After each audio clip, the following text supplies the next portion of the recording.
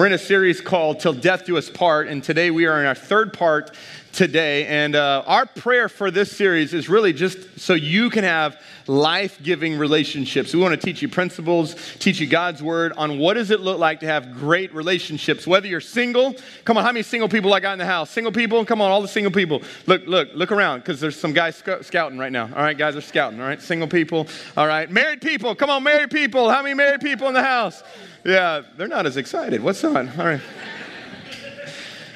Come on. And so no matter if you're divorced or engaged or whatever it is, these principles hopefully are going to help you in all relationships.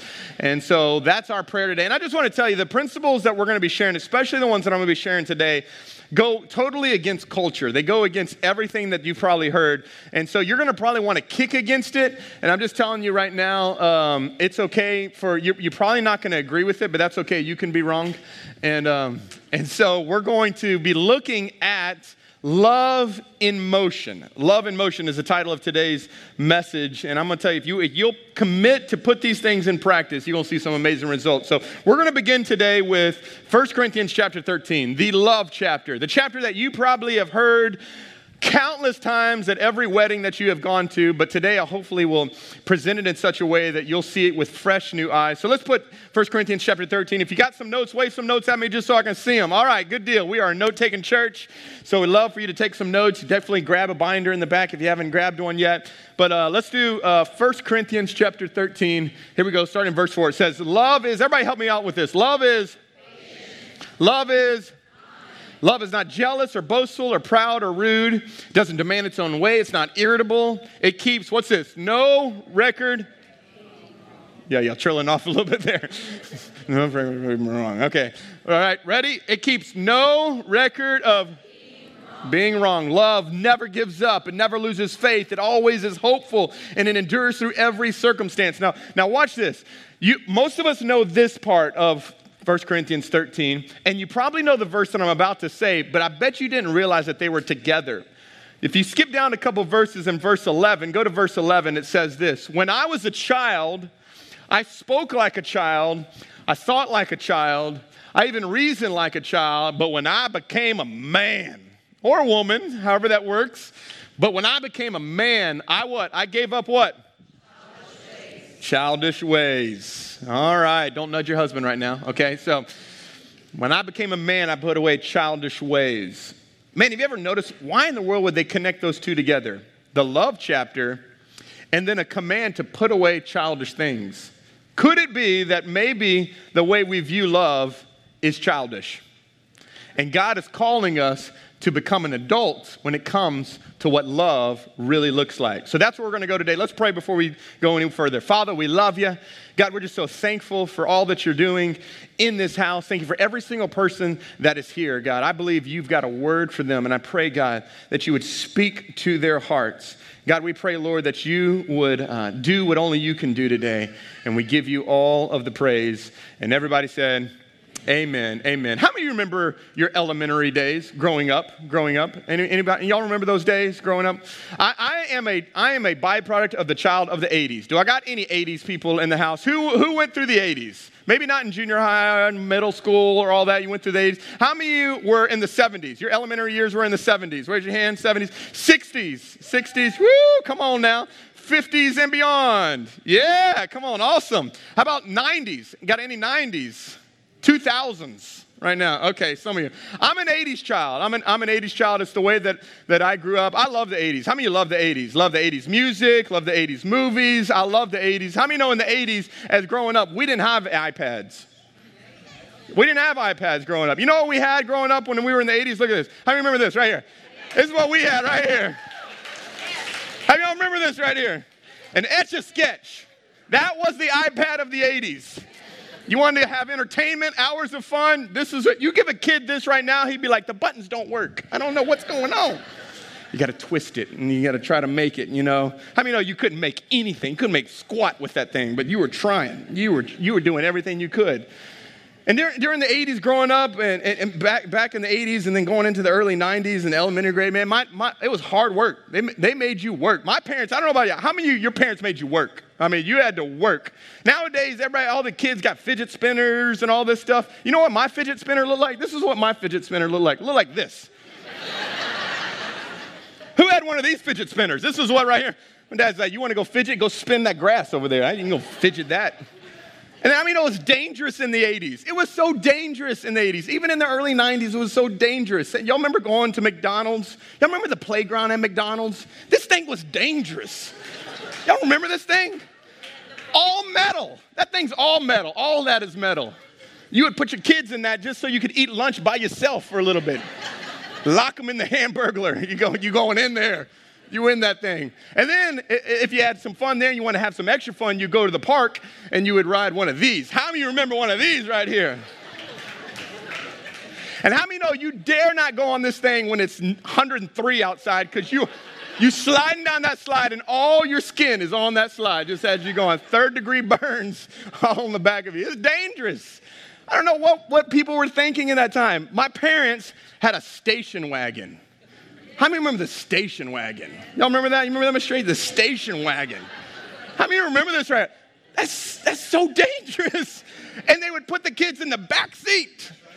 And as people were driving, I remember as a kid looking at people, waving as people were driving. And then how do you remember when it was hot in the car and your parents said, I need you to roll the window down? You actually had to roll the window down. Nowadays, you tell a kid, they're like, you don't know what rolled a window down until you got one of these. How many remember this? This is that. And I think about, man, how did I survive? How in the world did I survive the 80s? I'm going to tell you how I survived. This is how I survived the 80s right here. This is it. Watch this. We got it? That's how I survived the 80s. Flintstone vitamins. Come on, how many of y'all know? That's how you survive the 80s right there. Your mama's like, hey, did you eat your Flintstone? You're like, I ate 7. Mom, I'm good. 95% of them were sugar with 5% vitamin C in that thing.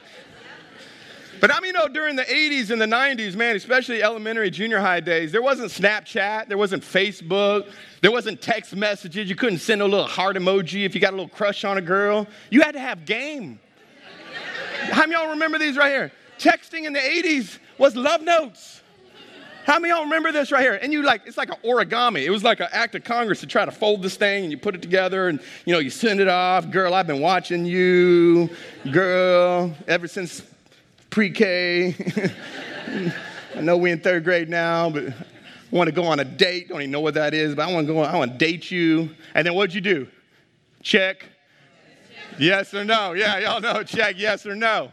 Check yes or no. And you slide it to your friend, man, hit that up, get it, go. And then she would come back. You wouldn't dare put a maybe in that box. Maybe. No, you don't do that. Yes or no. And then you would just wait in anticipation until you got this folded up letter back to see what the answer would be.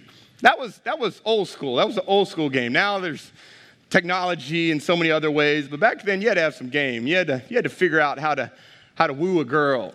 And love back in those days was so much different than it is nowadays. 1 Corinthians 13 tells us that when I was a child, I acted like a child, but when I became a man, I put away childish things. And a lot of people, honestly, I think, have a hard time in relationships because they still have childish ways in which they relate to love. Their love is been wrapped into a myth of fairy tales. They've watched way too many Disney movies and Hollywood movies. And, can Anna just figure out, is it Kristoff or is it Hans? Which one is it? And if I can just marry the right one, or, if I just get the mermaid tail off of me and grow some legs and have the man of my dreams, then we'll live forever, happily ever after. But how many know the truth is that there is no just happily ever after without work? It takes work.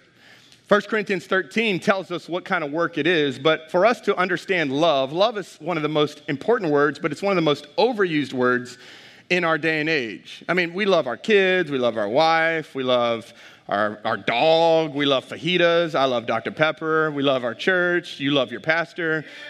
Okay, all right. I'll pay you later. But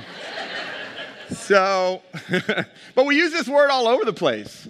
But I think love has honestly lost its meaning. We need to go back and redefine or actually not redefine, we need to find the definition of what love is. Because here's the deal, definition brings direction. If you got the wrong definition, you'll get the wrong direction. And there's a lot of people right now that are facing hardships through their relationship and love, and it's because they bought into the wrong definition of love. So if you got your notes, I want to start with this very first thing. We got to start with the core. We got to start with the source, and that is that God is love. God is love. I'm going to teach you a verse real quick. You're going to memorize this. This is your memory verse for the day, maybe even for the week, right here. 1 John 4:8. God is love. Everybody say that with me. God is love. God is love. God is the source of love. God doesn't just love. He is love. And if you want to understand what love is, you need to go back to the source, that God is love. Now I want to show you something here, because this is kind of a love chart. You know, a lot of people, when they say, I fell into love, this is what they're saying. Emotionally, I'm feeling love. I feel love for them. And unfortunately, now in our day, most people's love is just these top two brackets. They feel in love, and then they make love. They feel in love and make love. That's all that they do. It's just this loving feeling, and it's just physical attraction. The problem is you can't build on that. It's shaky. The truth is of how love's actually designed to be is it's actually supposed to start spiritual. God is love. He is the foundation of love. If you want to understand love, you got to go to God. God is the creator of love. He is love. As we now understand, we receive love from God. Now, as I get into a relationship with somebody, I build the relationship, I build friendship. Then it moves into, now I have an emotional feeling of love. Then eventually, after you're married, talk about that next week, then it's the physical winky face. Yeah, so we can't go there, though, until we've built it this way. So if you want to understand love, we got to go back to the source. We got to lay down the foundation of what real love looks like first. So I want us to write this down. To be in love, you need emotion, but to stay in love, you need motion. I'll explain it. To be in love, you need emotion. That's all you need. What does it take to fall in love? A pulse. It's got to feel. But to stay in love, to have a love that lasts, to be able to say, till death do us part, it's going to take some motion. Watch what Paul says in Ephesians chapter 5. Ephesians chapter 5, this is what Paul says. He says, for husbands, this means love your wives.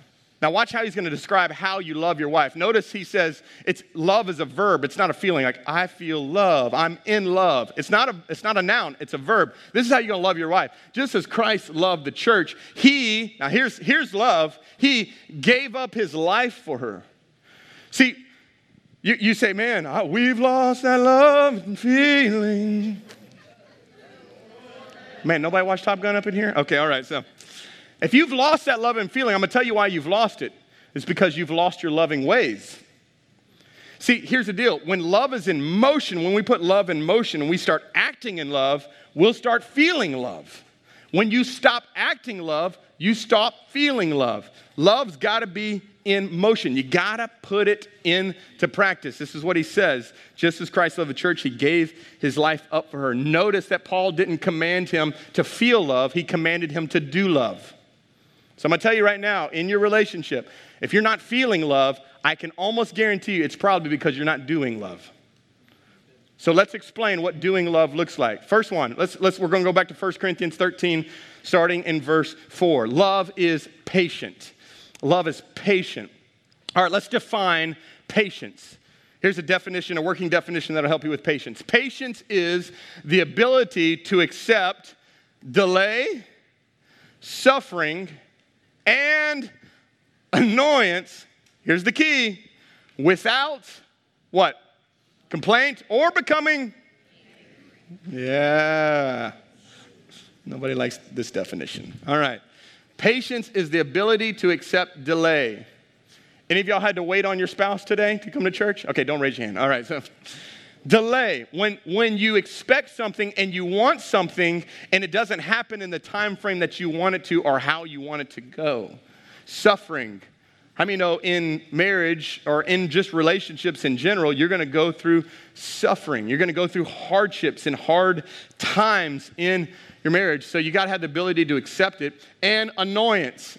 How many know your spouse can be annoying? How many know that? Don't raise your hand. Don't do that. No, I set you up, all right? Yes. No, don't aim in that one. Okay. Annoyance. That they can become annoying. That the things that you used to love about them, you're like, oh, would he just stop chewing like that? Would he just stop doing that? There's an annoyance that comes. And patience is the ability to accept these things without complaint or becoming angry. What happens when things don't go the way that you expect them to go? You know, when Lindsay and I first got married, one of the things that I soon realized is that she couldn't cook. She didn't know how to cook. And her mom actually told me, like, she's not going to know how to cook.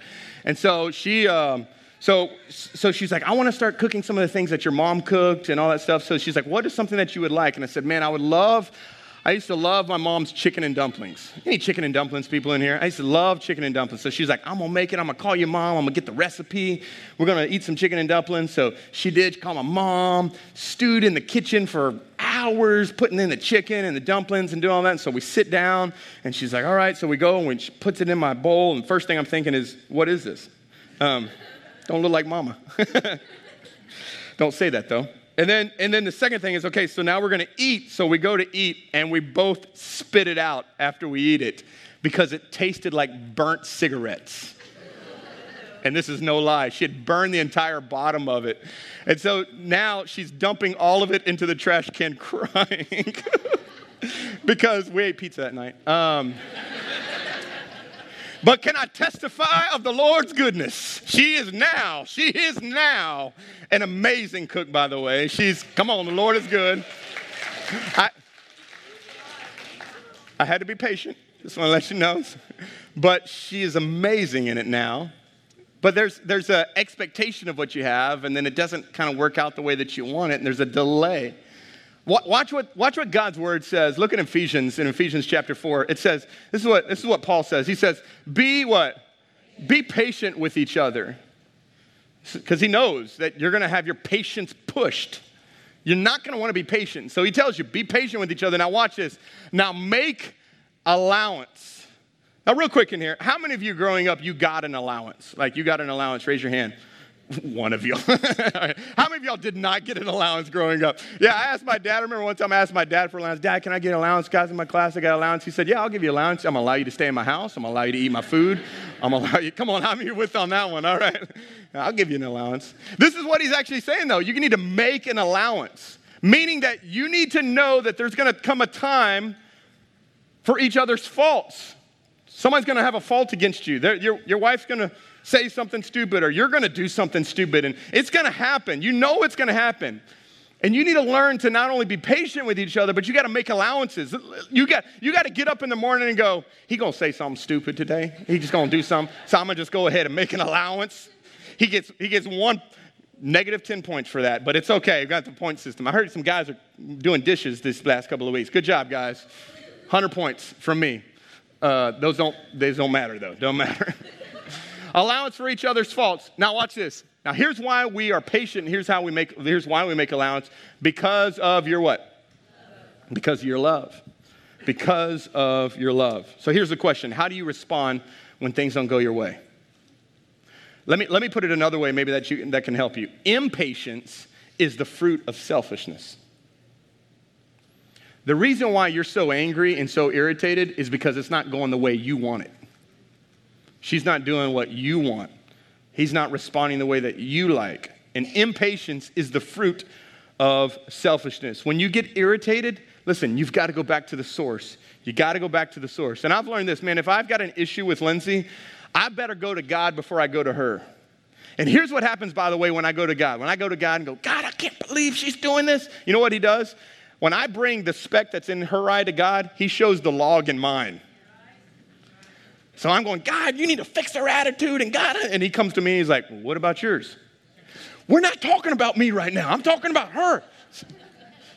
Right?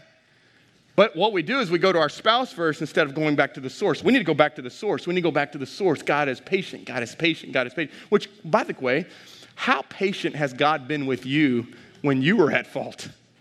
Come on, somebody. We don't want to talk about that one. How patient has he been with you when you were in your sin? How patient was he with you whenever you couldn't get your act together? Come on, how many know God's been really patient with us? So the same patience that God has given us, we extend to those. Number 2, love is kind. Love is kind. Kindness, here, let me give you a working definition of kindness. Kindness is willing self-sacrifice for the good of another. Now watch, that does not require reciprocation or that the person being loved is deserving. How many know it's easy to be kind to people who are kind to you? How many know it's hard to be kind to people who are not kind to you? Why? Because we like to give people what they deserve. So you're going to get what you deserve. You're not kind to me? It's coming for you. Kindness, though, God's kindness, is a willing self-sacrifice for the good of another that does not require reciprocation and does not require that they deserve that kindness.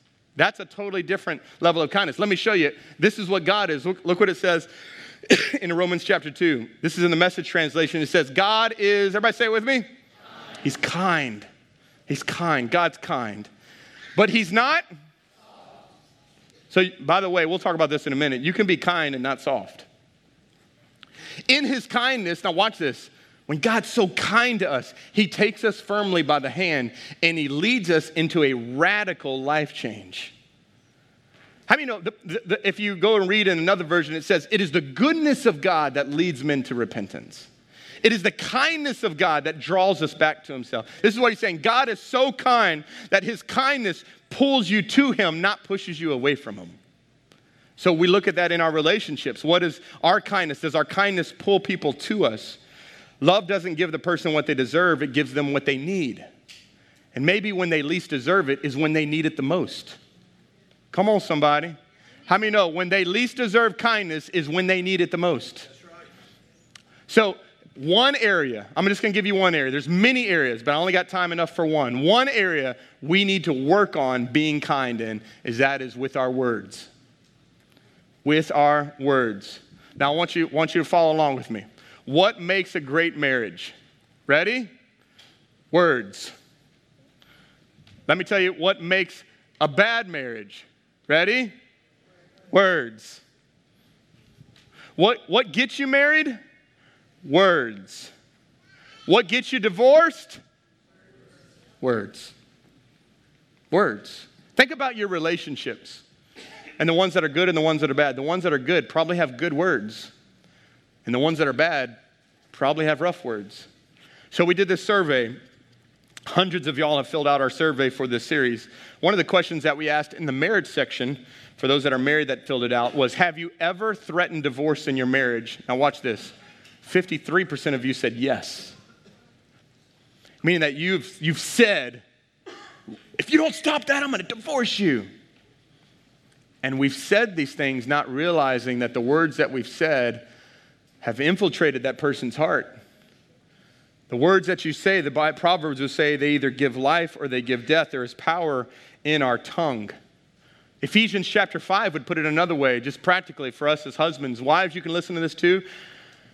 In Ephesians 5, there's about this big of what the wife is to do, and there's about this much scripture for what the husband's to do. And, woo. No, it should be, ooh. That's what it should be. But it is. You know why? Because God calls the husband to a higher standard, by the way. But he says, husbands, now watch this. Husbands, you might want to highlight this, underline this. This is in the Message translation, but it's such a good one. It says, husbands, you need to go all out in your love. Go all out. Now watch this. Go all out for your wives, exactly as Christ did for the church. Well, how did Christ did that for us? It was a love marked by giving, not getting. He was more consumed with what he could give than what he could get.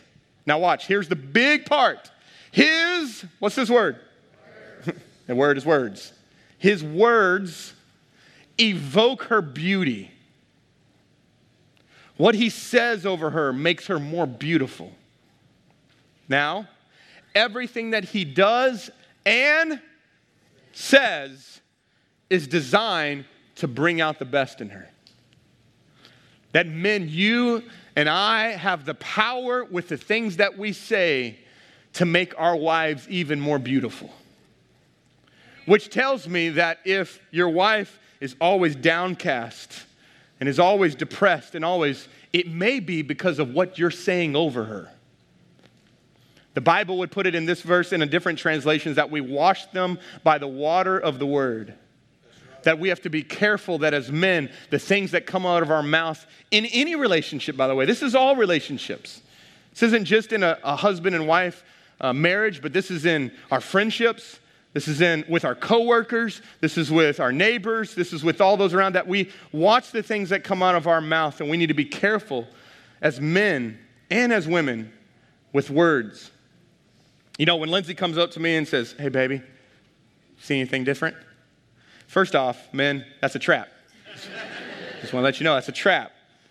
Okay, so when she looks at you and she says that, so ladies, just want to let you know, when that happens, this is what's going on in a men's Rolodex. He's going through the data. You know, he starts from the head and he goes down. Okay, her hair, she cut her hair. Is that a different color? I don't know. She changed the color kind of often. Is it a different color? Okay, is that new lipstick? Is that new? I think that's the same lipstick. Is that new one there? And she's going, you know, the guy's going down. Okay, is that a new dress? Is that a new shirt? I don't know. She's got new dresses here and there. I mean, that might be a new shirt. And then, is that new shoes? Are those black shoes? I don't know. She's got like 24 pairs of black shoes. That could be new shoes. I don't know. I'm not sure. Come on, man. Any men in here represent?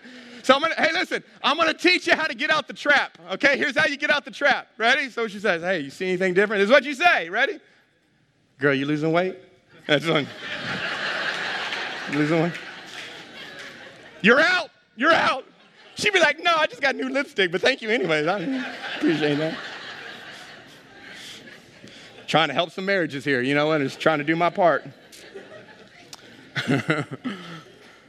Survey said, how do you feel most loved? Here's your answers. 58% of you said words of affirmation. I would bet probably the majority of this is women, but I bet there's some men in this too. That the way that you receive love is when you hear words of affirmation.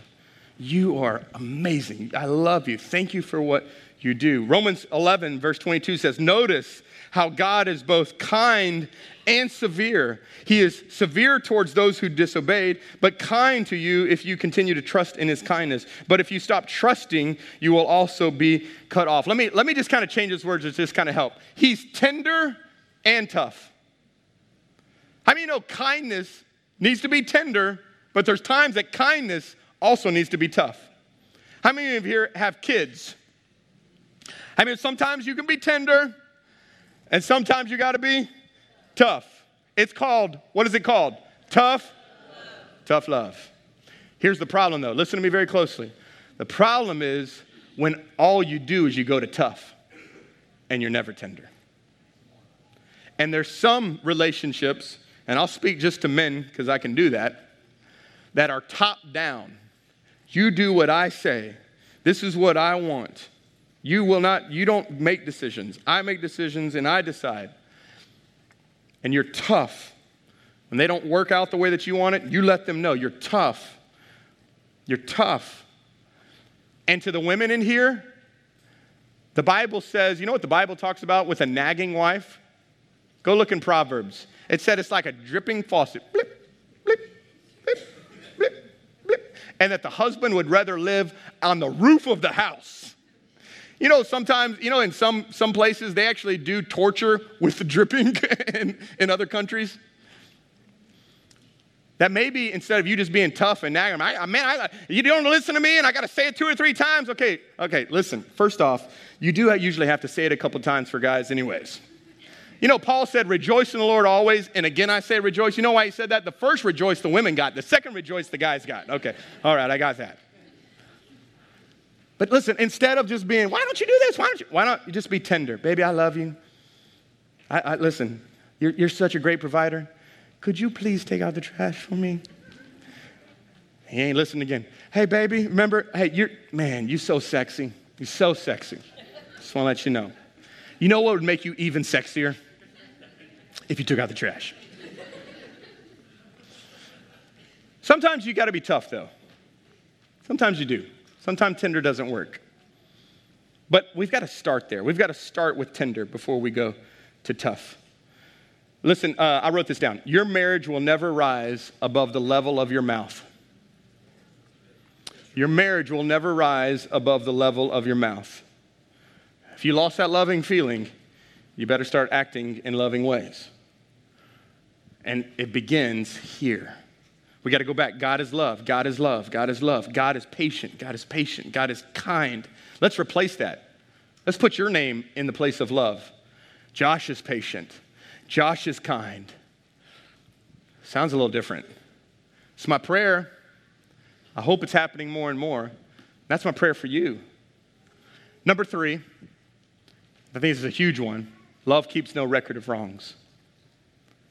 Love keeps no record of being wronged. You know, all throughout our culture, we keep records. Government keeps records. Your schools keep records of your kids. You can't transfer to another school without getting their records. You go to the doctor's office, they got records for you. Your phone's got records. Your computer's got records of everywhere you've been online. If you got a phone, they're tracking you. They know everywhere you've been. They got records of you. Everywhere you go, the bank's got records. The doctor's got records. The IRS has got records. Some of you even have a record. All right, so. But I'm going to tell you right now, if you want to win in relationships, listen to me very closely. If you want to win in relationships, you got to learn to delete the history. Amen. You got to learn to delete the history. I'm going to tell you right now, if you want to have a great relationship, just get ready to get hurt. I know your Prince Charming ain't supposed to do that. But stop watching the fairy tale movies and realize that you're both sinners. And you're both going to say stupid stuff at times. You're both going to do stupid things that are going to warrant forgiveness. And if you stay in a place of unforgiveness, listen to me very closely. If you stay bitter, resentful, and you will not extend forgiveness, whether this to your spouse for something they've done in the past, a child, family member, anybody, whoever, you will stay in prison, not them. And every time you go to Piggly Wiggly, you see them down that aisle and you're like, I can't go down that aisle. You know why? Because it's something that you haven't released in your own heart. The Bible says that we are to forgive. Jesus would even go as far as to say you should forgive 70 times 7. Now, I don't think he was actually saying that you're supposed to count 490 times, because if that was the truth, then he wouldn't say that you can't keep a record of wrong, because you'd be keeping record. I think what he was saying is that every day you're going to have to wake up and say, today I choose to forgive. Today I release this. Today I'm going to make an allowance. Somebody going to be stupid today. I'm just making allowance. Somebody going to probably cut me off. Boss is going to be crazy. I'm just going to go ahead and make an allowance. I'm going to go ahead and forgive. Ephesians gives us the ingredients of how to do that. Ephesians chapter 4, listen to me very closely, says this: get rid of all bitterness. Get rid of all rage. Get rid of all anger. And what's the next one? Y'all see it? And slander. Which, by the way, all of these are manifested in what you say. As well as all types of evil behavior. And then he says this: but instead, be kind to each other. Tender-hearted. Remember, we got to be tough and tender, but you need to be tender-hearted. Now, here's the big one. Forgiving one another, just as God, through Christ, has forgiven you. If you have unforgiveness in your heart, listen to me very closely. Not only will you pay for it, but all those around you will pay for it. And here's why I know that. Because unforgiveness doesn't stay where it starts. Wherever it starts, it's like cancer. It spreads. It spreads everywhere. And it starts destroying and killing every relationship around you. Listen, because when you forgive and you let it go, and then the Bible would say that you release those things, and it's like heaping coals of fire on their head. You've let it all go. Next time you're in Piggly Wiggly and you see them down the road, down the row, you're going to stroll up in there. Hey, what's up? And they're going to look at you, and you'll be fine because you're free. You're all good. You've released that. You're not holding on to that. Y'all with me here? You're not in prison anymore. You've let that go. And listen, in marriage, You got to do that every day. Gary Thomas, who's a guy who wrote tons of books on marriage, says this: couples don't fall out of love, they fall out of forgiveness. The people who, I got to get a divorce, I want out of this thing. You know why? It's just because they stopped forgiving each other. And you know why they stopped forgiving each other? Because they forgot how much God has forgiven them. How much has God forgiven you? Does he forgive you every day? Some of y'all came in today going, God, please forgive me this week, man, I blew up. And do you want God's forgiveness? Yes. The Bible says you are to forgive others just as God has forgiven you. Listen, God doesn't love you because you're good. He loves you because he's good. Listen, we're gonna take off the elementary love notes. We're going to get rid of those. We're going to grow up, become a man or a woman, and understand what real love is. Love in motion, not emotional-based, but motion-based. I'm going to start doing the works of love, and then I believe that as I make the choices to lead in love, the feelings will follow. The feelings will follow. Love is patient. God is patient. Josh is patient. You are patient. Love is kind. God is kind. You are kind. Love does not keep records of wrong. Let the past be the past. Don't continue to live in it, because you'll be the only one that is held in bondage to that. How did Jesus love you? Romans chapter 5, verse 8. God loved us so much that even yet while we were still sinners, he died for us. He went first. God goes first. So listen, in your relationship, someone's got to go first. Well, who goes first? Husband or wife? Yes. Well, which one? Yes. Either one. Someone's got to go first. Today, probably the way that you should respond to this message is maybe not just getting things right with God. Maybe you need to go and get things right with someone. And that's going to be the real test of, if you're hearing from God today, is as God is doing something in your heart, maybe you need to go home to your spouse and say, the words that I've said have not drawn you to me. They've pushed you away, and I realize that. I've been tough, but I haven't been tender. Or I've held on to some unforgiveness towards you because of something that you've done in the past, and I want to tell you I'm sorry, and I forgive you. Now, it doesn't mean you have to trust them again. Trust takes time. It takes some time. I understand that. But God wants to do a deep work in you, so he can do a deep work in them. Amen? I want you to bow your heads in this place. If you are in here, I mean, he's showing you some things right now. He's revealing some areas. And maybe this isn't if you're married, maybe even if you're not married, but you've just had an issue with your anger. You've just been irritable. You haven't been patient. You've been impatient. Maybe you've said some things that, man, you just know that didn't build them up, and that did not honor God. And I need some help. Or maybe if you're in here and you're like, Pastor Josh, listen, I've been hurt. My husband, my wife, my friend, maybe my mom, my dad, they've hurt me, and I know I'm holding on to unforgiveness. I know it. If that's you in this place, I want to pray for you. On the count of 3, I just want you to shoot your hand up. Nobody look around. This is just a moment with you and the Lord right here. If that's you, 1, 2, 3. If that's you, man, hands going up all over the place. Thank you, thank you, thank you, thank you, thank you. You can put them down. You can put them down. Father, I just pray right now, Lord, for every single person that's in this room. God, I pray, Lord, that there wouldn't just be a conviction in this area, but God, I pray, Lord, that you would move us to action. The only way we can do that, though, is when we go back to the source. God, your love. You have loved us. You're patient. You've been patient with us. God, you're forgiving. You have forgiven us. So God, how dare we hold from other people what you don't hold from us? God, today we love you. We thank you for your forgiveness and your grace and your mercy. Help us today. God, not only would you forgive us, but God, would you help us maybe today, maybe this week, to be bold enough to go to those that we've hurt. Maybe it's a child. Maybe it's a spouse. Maybe it's a coworker, maybe it's a friend or family. God, just to be bold enough to say, will you forgive me? I'm sorry. God, today I pray that you would restore, strengthen, and heal relationships in this place. In Jesus' name. With your head still bowed, I want to ask the most important question of all, and that is, are you born again? Listen, you can't love someone until you understand love. And you can't understand love until you have a relationship with Jesus.